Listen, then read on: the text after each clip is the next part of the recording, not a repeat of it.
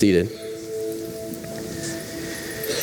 You know, the flood is one of the most disturbing parts of history, isn't it? See, I think for a lot of us, we're used to seeing the flood. We're used to seeing Noah and the ark as the wallpaper border around the nurseries in our homes.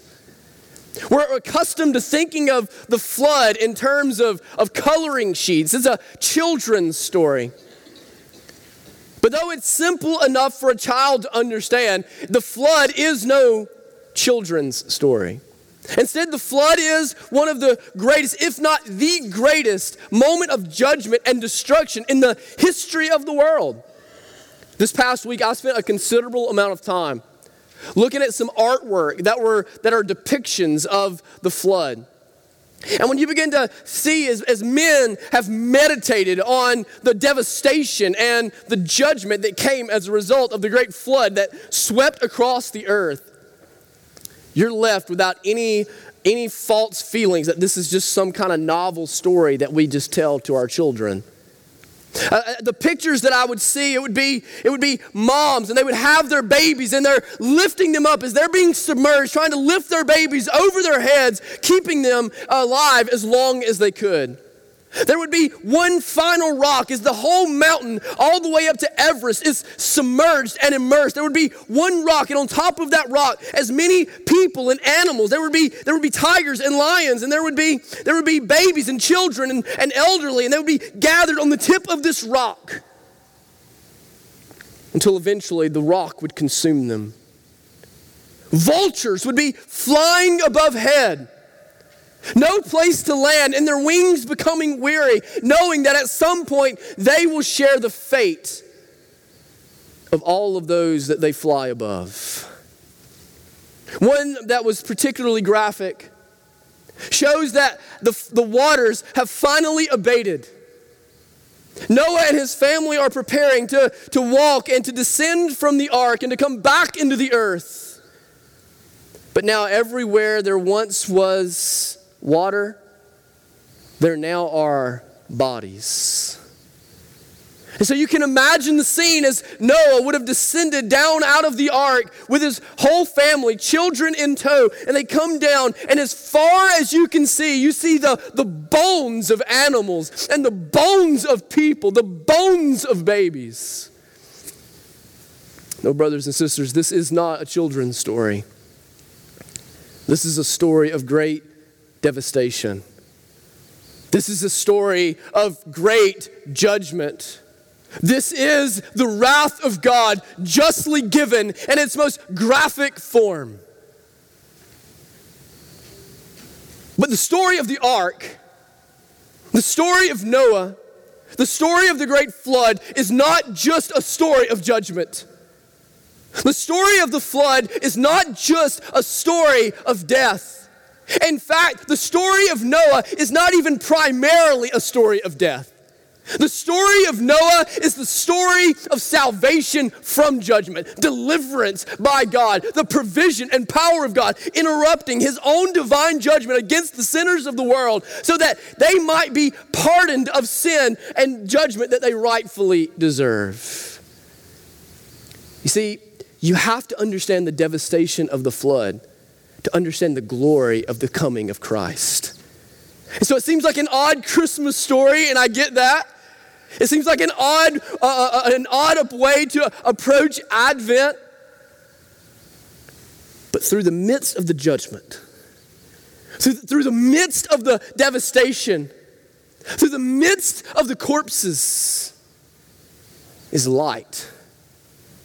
As God looks forward to the coming of his Son, by which men and women and boys and girls and teenagers and grandparents might be delivered from the judgment that they are owed. So this morning, we talk less about judgment and more about salvation. Less about justice, more about grace. Last week we saw the pervasiveness of sin, the great need for grace. But today we look and to see that this is a God who, in spite of who we are, and despite of what we've done, and despite of the very nature that is inclined toward evil all the time, we are able to have grace and love and to walk in fellowship with him. So would you turn with me in your Bibles to Genesis chapter 8? To Genesis chapter 8.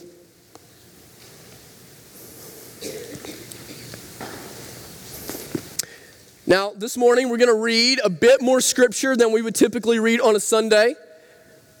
But this is a big story, all right? There's a lot happening in the storyline here. In fact, I cut away all of chapter 7, okay? So that's grace, okay? That's grace. Matter of fact, I even cut out the first 19 verses of chapter 8, grace upon grace, all right? So we're going to begin in chapter 8 of verse 20. Would you stand with me as we read God's word together?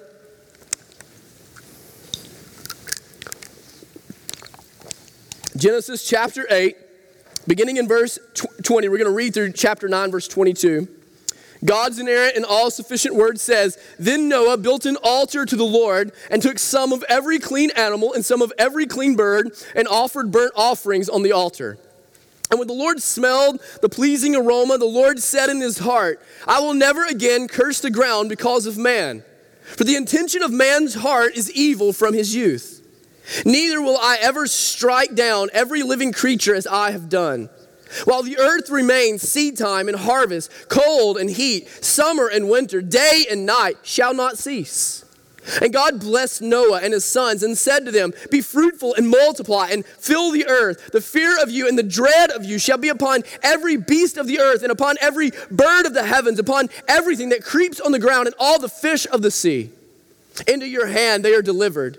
Every moving thing that lives shall be food for you, and as I gave you the green plants, I give you everything. But you shall not eat flesh with its life, that is its blood. And for your lifeblood I will require a reckoning. From every beast I will require it, and from man. From his fellow man I will require a reckoning for the life of man. Whoever sheds the blood of man, by man shall his blood be shed. For God made man in his own image. And you be fruitful and multiply, increase greatly on the earth and multiply in it. Then God said to Noah and to his sons with him, Behold, I establish my covenant with you and your offspring after you, and with every living creature that is with you, the birds, the livestock, and every beast of the earth with you, as many as came out of the ark, it is for every beast of the earth. I establish my covenant with you, that never again shall all flesh be cut off by the waters of the flood, and never again shall there be a flood to destroy the earth. And God said, This is the sign of the covenant that I make between me and you and every living creature that is with you for all future generations. I have set my bow in the cloud, and it shall be a sign of the covenant between me and the earth. When I bring clouds over the earth and the bow is seen in the clouds, I will remember my covenant that is between me and you and every living creature of all flesh, and the waters shall never again become a flood to destroy all the earth. When the bow is in the clouds, I will see it and remember the everlasting covenant between God and every living creature of all flesh that is on the earth. God said to Noah, This is the sign of the covenant that I have established between me and all flesh that is on the earth. Then the sons of Noah, who went forth from the ark, were Shem, Ham, and Japheth. Ham was the father of Canaan. These three were the sons of Noah, and from the people of the whole earth were dispersed. Noah began to be a man of the soil, and he planted a vineyard. He drank of the wine and became drunk, and lay uncovered in his tent. And Ham, the father of Canaan, saw the nakedness of his father, and told his two brothers outside. May God bless the reading and the preaching of his word this morning. You may be seated. So as we saw last week, God has watched, and God has watched with long suffering. God has watched with endurance and with patience as wickedness has filled the earth. And so we come into Genesis chapter 6, and he says, I have decided that I must blot man from the earth because it is the inclination of the mind of man, it is the inclination of the heart of man to only do evil all of the time.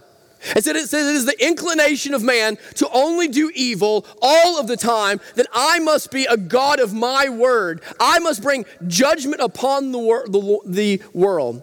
And so what we see in Genesis chapter 7 and the first part of chapter 8 as the flood sweeps across is we see that God is a God of his word. That when God told Adam and Eve in the garden that if you eat of this tree, you will surely die, that this is the fulfillment of the promise that he had made to them. That as death sweeps across, we see that God has zero tolerance for the sinfulness and wickedness that was pervading the world.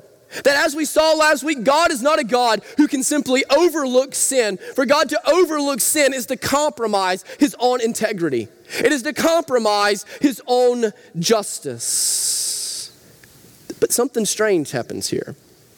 Something strange happens as the cataclysmic flood sweeps across the earth. And what we see in the flood, brothers and sisters, those of us who live on this side of the resurrection, those of us who have been built into the New Testament church, what we see is none other than a picture of the gospel. And so what I want to show you this morning is 3 different ways that the flood shows us the gospel. 3 different ways that the flood teaches to us and sings to us and proclaims to each one of us the gospel. The first way is that we see that God saves a remnant. We see that God saves a remnant. God sends a flood that is just as pervasive as the wickedness. He says that wickedness has filled the earth, that it is the intention of man to do evil all of the time. And so everywhere there is a man, there is evil there. And so the only way to rid the earth is to judge the earth as a whole and to make a judgment that is equally as pervasive as the wickedness and the evil of man. And so he sends a flood to cover all of the earth. And it's effective. Almost. You see, not all of the evil was scourged from the earth. Not all of the evil was purged. Not all of the evil goes away. There's a startling verse in verse 21. Look at chapter 8, verse 21. It's a startling verse. And when the Lord smelled the pleasing aroma, the Lord said in his heart, I will never again curse the ground because of man, for the intention of man's heart is evil from his youth. It doesn't sound like the flood worked. What was the issue before the flood? Why did the flood come? The intentions of man were evil all of the time. What do we see after the flood? After the judgment has reigned, after God has shown favor to Noah, after Noah has descended from the ark, what do we hear God say? The intentions of man are evil from his youth. The word youth can actually be infancy. The intentions of man are evil from his infancy. You see, there's something we need to know about this story. There's something that we need to understand about this story. This story is not about Noah. This story is not about Noah. I've heard this story preached. I've heard this story taught that Noah did all of the right things and made sure that he was obedient when everybody else was disobedient, that he was holy when everybody else was wicked. And because of that, because of the great man that Noah was, that God spared him from the flood. But you know what we learn right here? Noah was evil. Noah was wicked. Yes, did Noah stand out in the midst of depraved generation? Absolutely, the Bible says that. But Noah was not saved simply because he stood out in the midst of a depraved generation. Noah was saved because God was gracious. Noah was saved because God was merciful. For Noah deserved the flood just as all of his neighbors did. Noah deserved the judgment of God just as all of his friends did. Noah's family deserved the judgment of God just as the rest of the world did. So this story is not about how good Noah is. This story is about how good God is. This story is not about a man like Noah who worked and worked and worked and finally merited and earned the favor of God. This story is about how gracious God is, that even when sinners are owed his judgment, that even when sinners are owed death, that he spares them by his favor and he spares them by his grace, that he might save a remnant to bring him glory in the midst of wickedness. This story is not about Noah. This story is about God, about his kindness, about his grace. You see, the only reason that the flood wasn't fully effective is that God constrained his own divine judgment by his own sovereign love.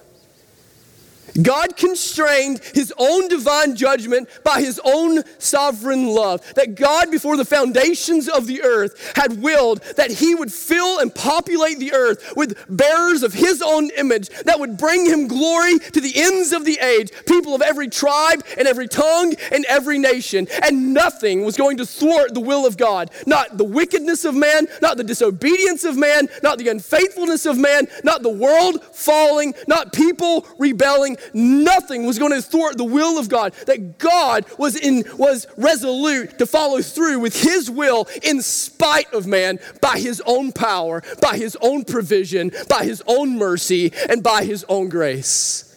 And so in the midst of wickedness, as the image bearers of God are defaced, as the image bearers of God look more like the serpent than they do like their Lord, God takes and preserves a remnant. He preserves one upon whom he will show his favor. He preserves one through whom he will show his face. He preserves one through whom he will declare his glory. He preserves one through whom the seed of Eve will ultimately give birth to the son of Mary that will come to die on the cross and save the world from its sins. That in the ark, we catch a glimpse of the cross. That in the ark, we catch a glimpse of the cross. That in Noah's salvation, we catch a glimpse of our salvation. You see, the truth is, brothers and sisters, the flood makes a lot more sense than the ark does. The flood makes a lot more sense than the ark does. For the world deserved the flood. The sin of man deserved the flood. But the ark was merely the kindness of God, given by the love of God, according to the generosity of God, because our God is gracious, and our God is mighty to save, and God is a delivering, gracious, kind, long-suffering God with the image bearers, sinful as they may be. See, as I meditated on this and as I thought about this, I started thinking, I deserved the flood, but I received the ark. I deserved the flood, but I received the ark. I live for myself most of the time. People around me are going to hell. People around me are suffering with all kinds of difficulties, and yet I worry about my savings account and the dishes that are in the sink. I deserve the flood, but I've received the ark. I live less faithful to God and more faithful to my own appetites. I deserve the flood, but I've received the ark. You see, in the mercy, in the holiness of God, we are wicked. But because of the mercy of God, we are loved. And so through the power and the provision of God, we are saved. You and I are saved the same way that Noah was, through God's provision, by God's grace, according to God's power. For this is why Jesus came. This is why Jesus came.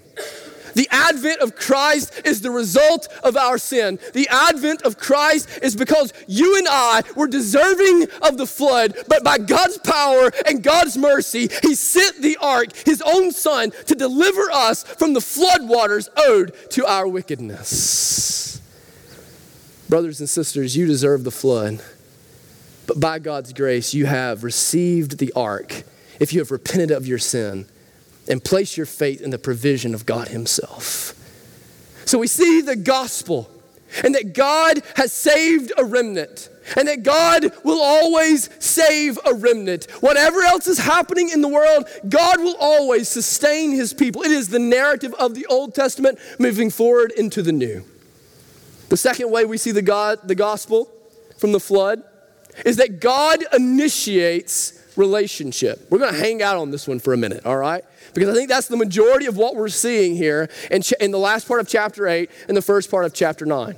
That God initiates a relationship. I want you to stop for a second and think about how one-sided the relationship with Noah really is.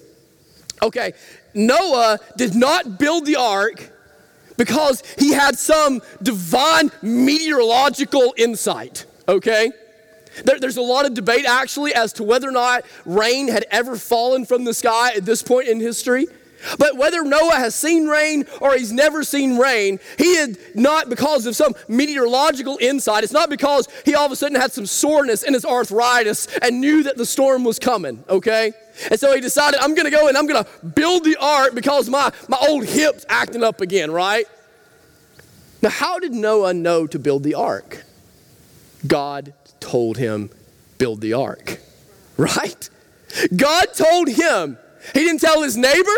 He didn't tell the guy down the street.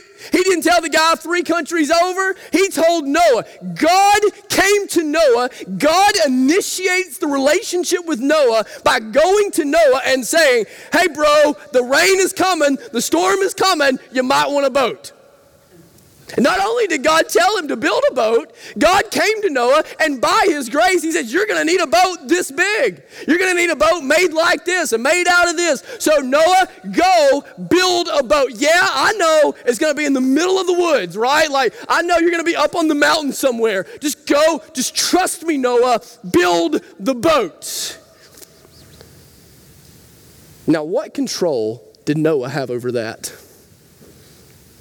What power did Noah have over that? Noah doesn't go to God and say, hey, God, I'm thinking of building a boat. Should I build a boat? Hey, God, I got this feeling that the clouds are rolling in, and so perhaps I should come and maybe build a nice little ark out of gopher wood. No. Noah builds the ark because God initiates contact with Noah. God goes to Noah. Noah's never going to go to God. So the ark exists solely, explicitly, totally because of God's grace to Noah. And not just God's grace to Noah, God's grace to all of us who are born with the image of God.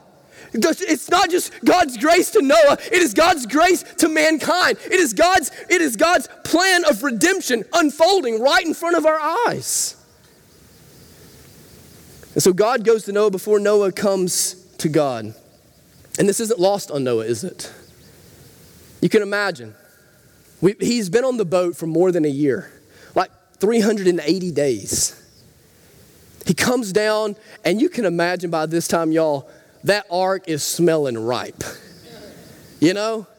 I mean, we kind of see in verse 19, every beast, every creeping thing, and every bird, everything that moves on the earth went out by families from the ark. Okay, came on 2 by 2, go out by families. So there's been a multiplication process that has taken place over the year on the ark. If you've ever been around a farm, okay, I grew up in Rabbit Town, lots of farms in Rabbit Town. My granddaddy had a farm, had all that. They stink, all right? Animals stink. And people living without showers and bathtubs. Some of y'all, you made it 3 days. Like, I'm talking to people yesterday at the funeral home for Miss Aura, and they're like, we haven't bathed in 2 days, and I'm not coming to church smelling like I smell right now. Right? It's 380 days, y'all. It's funky up in the boat. And so finally, the door bursts open. They're going to go and they're going to descend down, touch dry ground for the first time in well over a year. And you can imagine that as the rains had begun to fall and as the floodwaters had begun to rise, that they heard the screams of the people close to them. They heard it as people beat on the side of the boat, let us in, let us in. They heard babies crying and children terrified. Now they walk down out of the boat among bones. Among bones. The decomposition of a body is aided by water, and so it would have been 2 weeks. And all of the people of earth would have been bones. You might imagine that Noah walks down and there's the bones of a mother with the bones of an infant against her chest. The bones of all kinds of animals. And God had told Noah why he was judging the earth. And so it is not lost on Noah that the bones are there, the death has happened, the screams have come because wickedness and sin is on the earth. And you wouldn't have had to convince Noah. Noah would have known that he too is a sinner. So Noah descends down out of the ark with all of his family. And he is perfectly aware of his own sin and how God has spared him. He is aware of the sin of his sons and daughters. You spend that long cooped up with that much family, and you're going to find out that everybody's a sinner. And he comes down out of the boat, and what's the very first thing that he does? He builds an altar. It's the first altar ever mentioned in the Bible. He builds an altar, and he offers a burnt offering. He offers a burnt offering and he worships God. He worships God. On a burnt offering, you would take and you would lay the animal on the altar and you would literally burn it until there was nothing but ash remaining. You would burn it until there was nothing left. And it says that he took all of the clean animals, took the best of all of the clean animals. And you remember that at this point, Noah doesn't exactly have the cattle on 1,000 hills kind of thing, right? Like Noah's only got what's on the boat, and he takes this little thing that he has and he lays them on the altar and he incinerates them. The purpose of a burnt offering is twofold. One, it is for the atonement of sin. And secondly, it is for the thanksgiving of mercy. And so Noah goes, and the very first action he has is to lay the creatures on the altar and to burn them until there was nothing left to eat, nothing left to think of, nothing left to salvage. It is all given to God because God has given them everything that they have. And so in recognition of his generosity, in recognition of his mercy, in recognition of his grace, Noah says, I got nothing to give to you, God, but here's what I have. So take this, Lord. Let it be pleasing into your sight. I know that if you have provided for us like this, you will continue to provide. And so he praises God. He praises God that he has been pardoned. He praises God that he has been saved. And the Bible says that it pleases the Lord. It pleases the Lord. It pleases the Lord to see this one from which he has spared. It pleases the Lord to see this one that he has spared from his judgment, acknowledging that it is only God that has provided. It is only God that will continue to provide. It is only God that gave him the grace of the boat. And it is only God that will continue to give him the grace of provision after the boat. It is only God. And in Noah's mind, he is getting on his face and praising God for his generosity. But brothers and sisters, God's generosity isn't finished yet. You see, God wasn't content to only save Noah. You need to listen. You need to get this, because this speaks into our culture. God wasn't content to merely spare Noah from his judgment. God wasn't content to merely pardon Noah of his sin. God wasn't content to merely get Noah to the other side of the flood, because how does God respond to the pleasure of the sacrifice given by Noah? I'm going to make a covenant with you. I'm going to make a covenant with you. And it's the first time that we've seen grace in the Bible. It's the first time now that we've seen an altar in the Bible. And it's the first time that we've heard the usage of the word covenant in the Bible. So God goes to Noah, who is praising him for his generosity. He says, you think that was generous? Noah, you ain't seen nothing yet. Because I'm going to enter into covenant with you. I'm going to obligate myself to you, and I'm going to make a promise to you by which everything on the earth will be blessed as a result. I'm going to make a promise to you that I'm no longer going to curse the ground. I'm going to make a promise to you that never again will I wipe every single person from the earth. I'm going to make a promise to you that never again will I let the floodwaters rise and drown all of the children. Never again will that happen, Noah. I'm going to make a promise to you that the seasons are going to come back into force. I'm going to make a promise to you that order is going to come back into civilization, into the midst of this chaos. I'm going to make a promise to you that the children will be, that the young animals will be born every spring, and that the old will continue to die. I'm going to make a promise to you that you will have plenty to eat, that I will always care for you. You see, Noah didn't initiate the covenant, did he? Noah didn't initiate the covenant. Noah is on his face and he is praising God for the generosity that he has already experienced.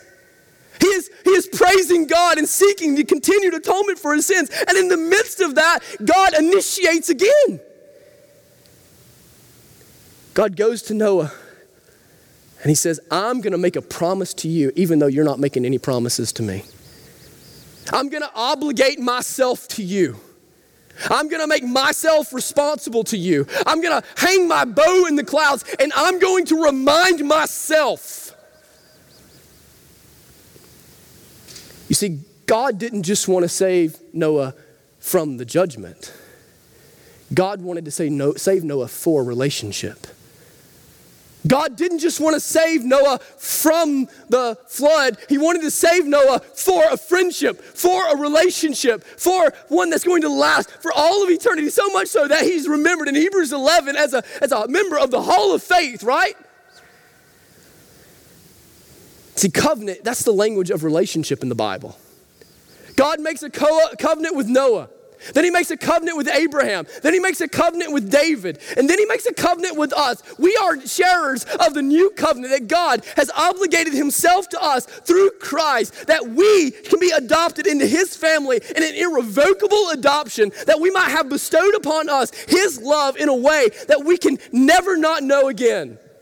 That we can be drawn into his presence, literally for all of eternity. People of every tribe and tongue and nation brought into this new covenant given through Christ. And we see this foreshadowing of this all the way back in the covenant to Noah. That God is going to save a remnant by his own power, by his own provision, by his own initiative, so that people won't just be pardoned, but so that people can become children, so that we can enter into relationship with him. And through the relationship that those have with him in his covenant, the whole world is blessed, just as it was with Noah, and just as it is to be through the Great Commission and the church in the new covenant. That God has given us the gospel, and the reasons that we go to Lot's Creek, and the reason that we go around our own community, and the reasons that we go to Salt Lake, and the reason we go to Awatimpin, and the reason we go to Swaziland is because we are partakers in a new covenant to go and to proclaim and to be a blessing to all of the people of the world, that they might too share in this covenant. You see, brothers and sisters, it is not enough. It is not enough. If your view of God is that God can save me from hell, but then I can live however I want to. If your view of God is that I can be pardoned of my sin, but not live in ongoing active relationship with him, that is not the gospel. That is not the proclamation of the Bible. That is not the storyline of the Bible. You see, the flood speaks to nominal Christianity in Bible Belt America. That your neighbors, and perhaps even some of you believe that is acceptable, that at some point that you can profess Jesus as Lord, be dunked in the water, then go about your way, living however you want to live, and believe that in some way is a blessing to God. And believe that somehow you have met the living God of the universe that can wipe the earth in a single thought. No, brothers and sisters, God didn't simply pardon your sin. God sent Jesus to pardon your sin so that he could live in relationship with you. It is much grander than the simple pardon of sin. It is the enjoyment of relationship with God. The Bible calls God our counselor. It calls God our friend. It says that God is an ever-present help. It says that God is the shepherd that walks with us through the valley of the shadow of death. It says that God is a father on high, enjoying and delighting in his children. The Bible says that God is a refuge and a rock, and he is not to be ignored. He is not to be compartmentalized. He is to be walked with day in and day out. Nominal Christianity doesn't hold water against the true gospel. Nominal Bible Belt, go through the motions Christianity is in fact not Christianity at all. For God has saved you for a relationship. And so it says that God is hanging up his bow. Calvin says that we are owed a daily deluge of the wrath of God. In other words, that every minute of every day in which a sinner walks upon the earth, a flood should come. A flood should come. The earth should be purged of its uncleanliness. The earth should be filled with the wrath of God. But brothers and sisters, here we are. Here we are. And as far as you go, there are people there. The world population has peaked over 7 billion people now. Ever expanding. All because God, by his grace, has said that I'm offering a covenant of peace. I'm offering a covenant of peace. And so temporarily, for a little while, I'm going to hang my bow in the air, in the sky. Temporarily, for a little while, I'm going to put down my weapon of war, so that people might find my grace, so that people might find the hope in me, so that people might enjoy my provision. See, you and I, we were owed the sting of the bow, but we have been offered the bounty of God's own table. We were owed the sting of the bow, but we have been offered the bounty of God's own table. In Romans chapter 5, it says that we are enemies of God, that we were once enemies of God, but by the time we get to Romans chapter 8, we are adopted sons against whom no man can bring a charge. In Ephesians 2, we are children of wrath. But then just right after that, we are then children of grace. We were those who were once far off from God, but have now been brought near to God. Brothers and sisters, God has hung up his bow. God has offered peace to us through Jesus Christ so that we might enjoy God. Amen. Not live in guilt.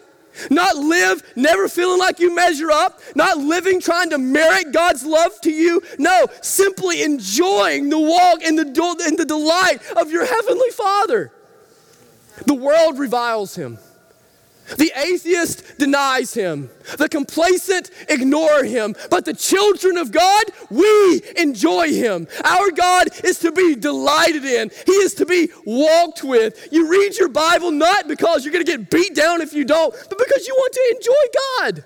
You pray not because a bolt of heaven is going to strike you dead, but because you want to enjoy God. You come to church not because bad things are going to happen in your week if you don't, but simply because you want to enjoy God. And the children of God is not the blessings of God are not enough for them. They want to walk with God himself. How many of us treat God with the same kind of disrespect that we would treat a father? Who we say, God, Father, we want your paycheck. We want the things that you can buy for us. We want the things that you can give to us. But we want you to leave us alone. We want you to get out of our lives. We want you to ignore us. No, not a single person wants a dad like that. And God is showing us, his children, that he's not a dad like that. He's not a dad like that. He is not the kind of God that will give you the blessings of heaven, but the neglect of his presence. No, he is the kind of God that says, come, all of you who have found pardon in me, all of you who have found mercy in me, all of you who have found grace in me, come and join me at the table. Come and enjoy me and delight in me and walk with me and let me be your refuge and let me be your rock. Let me help you stand firm and fast in this world. Christian, enjoy God. Enjoy God. Make it your mission every single day to do what George Mueller said, to wake up and get as happy in God as you can on that day and then start your day. Enjoy God. For that's why Jesus came. That's why Jesus came. To take the bow out of the cloud and to remove it from a possibility of your life altogether so that you could walk in love and delight with the Lord. The third way that we see the gospel in the flood is that God will make all things new. God will make all things new. If you read this and you set this right beside the accounts from Genesis 1 and 2, they're strikingly similar, aren't they? Again, the earth is being filled by the grace of God. Again, the earth is to be, the animals and the people are to be fruitful and to multiply. Again, image bearers are to go and to pervade the world. Again, you see the seasons being set into motion. Again, you see provision and food and bounty beginning to fill the earth. And just as Adam fell by the fruit of the tree, we see Noah here falling by the fruit of the vine. Again, these things are mirror images of one another. Because the aim of the flood is to purge the earth of evil, to give the earth a restart, to give the earth a refresh. But what we find in just a couple of chapters over is that the refresh doesn't last very long. For the Tower of Babel is coming, in which God will again judge the earth and disperse man all over the earth, confusing the languages that they speak. That again, child abuse will come, and cancer is still here, and sexual abuse will be real. But brothers and sisters, do you know what he's showing us? He's showing us but a glimpse of the future. He's showing us but a glimpse of the future. Because you know what the flood proves? The flood proves that God will judge sin. The flood proves that God is able to judge sin. The flood proves that God can wipe the earth clean. The flood ultimately proves that the serpent will be defeated. That as the floodwaters washed over the face of the earth, one day the serpent will finally and ultimately be washed beneath the flames of the lake of fire and follow and find his own condemnation, and a new heaven and a new earth will be created by the power of Jesus Christ in his second advent. That God is showing us that one day, all of us that have been pardoned from our sin in this life, all of us who have endured suffering in this life, all of us who have faced persecution for the gospel's sake in this life, ultimately for us, the serpent will go to his grave and we will receive the glory of heaven, and the tears will be wiped from our faces because the bow is in the air. Christ is coming to return, and he's going to bring and reestablish his reign upon the new earth. God is making a new world. He is saving a remnant by his own initiative so that he might make all things new. Brothers and sisters, do you see the glory of the gospel in the flood? Let's pray together. Heavenly Father, I deserve the flood, but I've received the ark.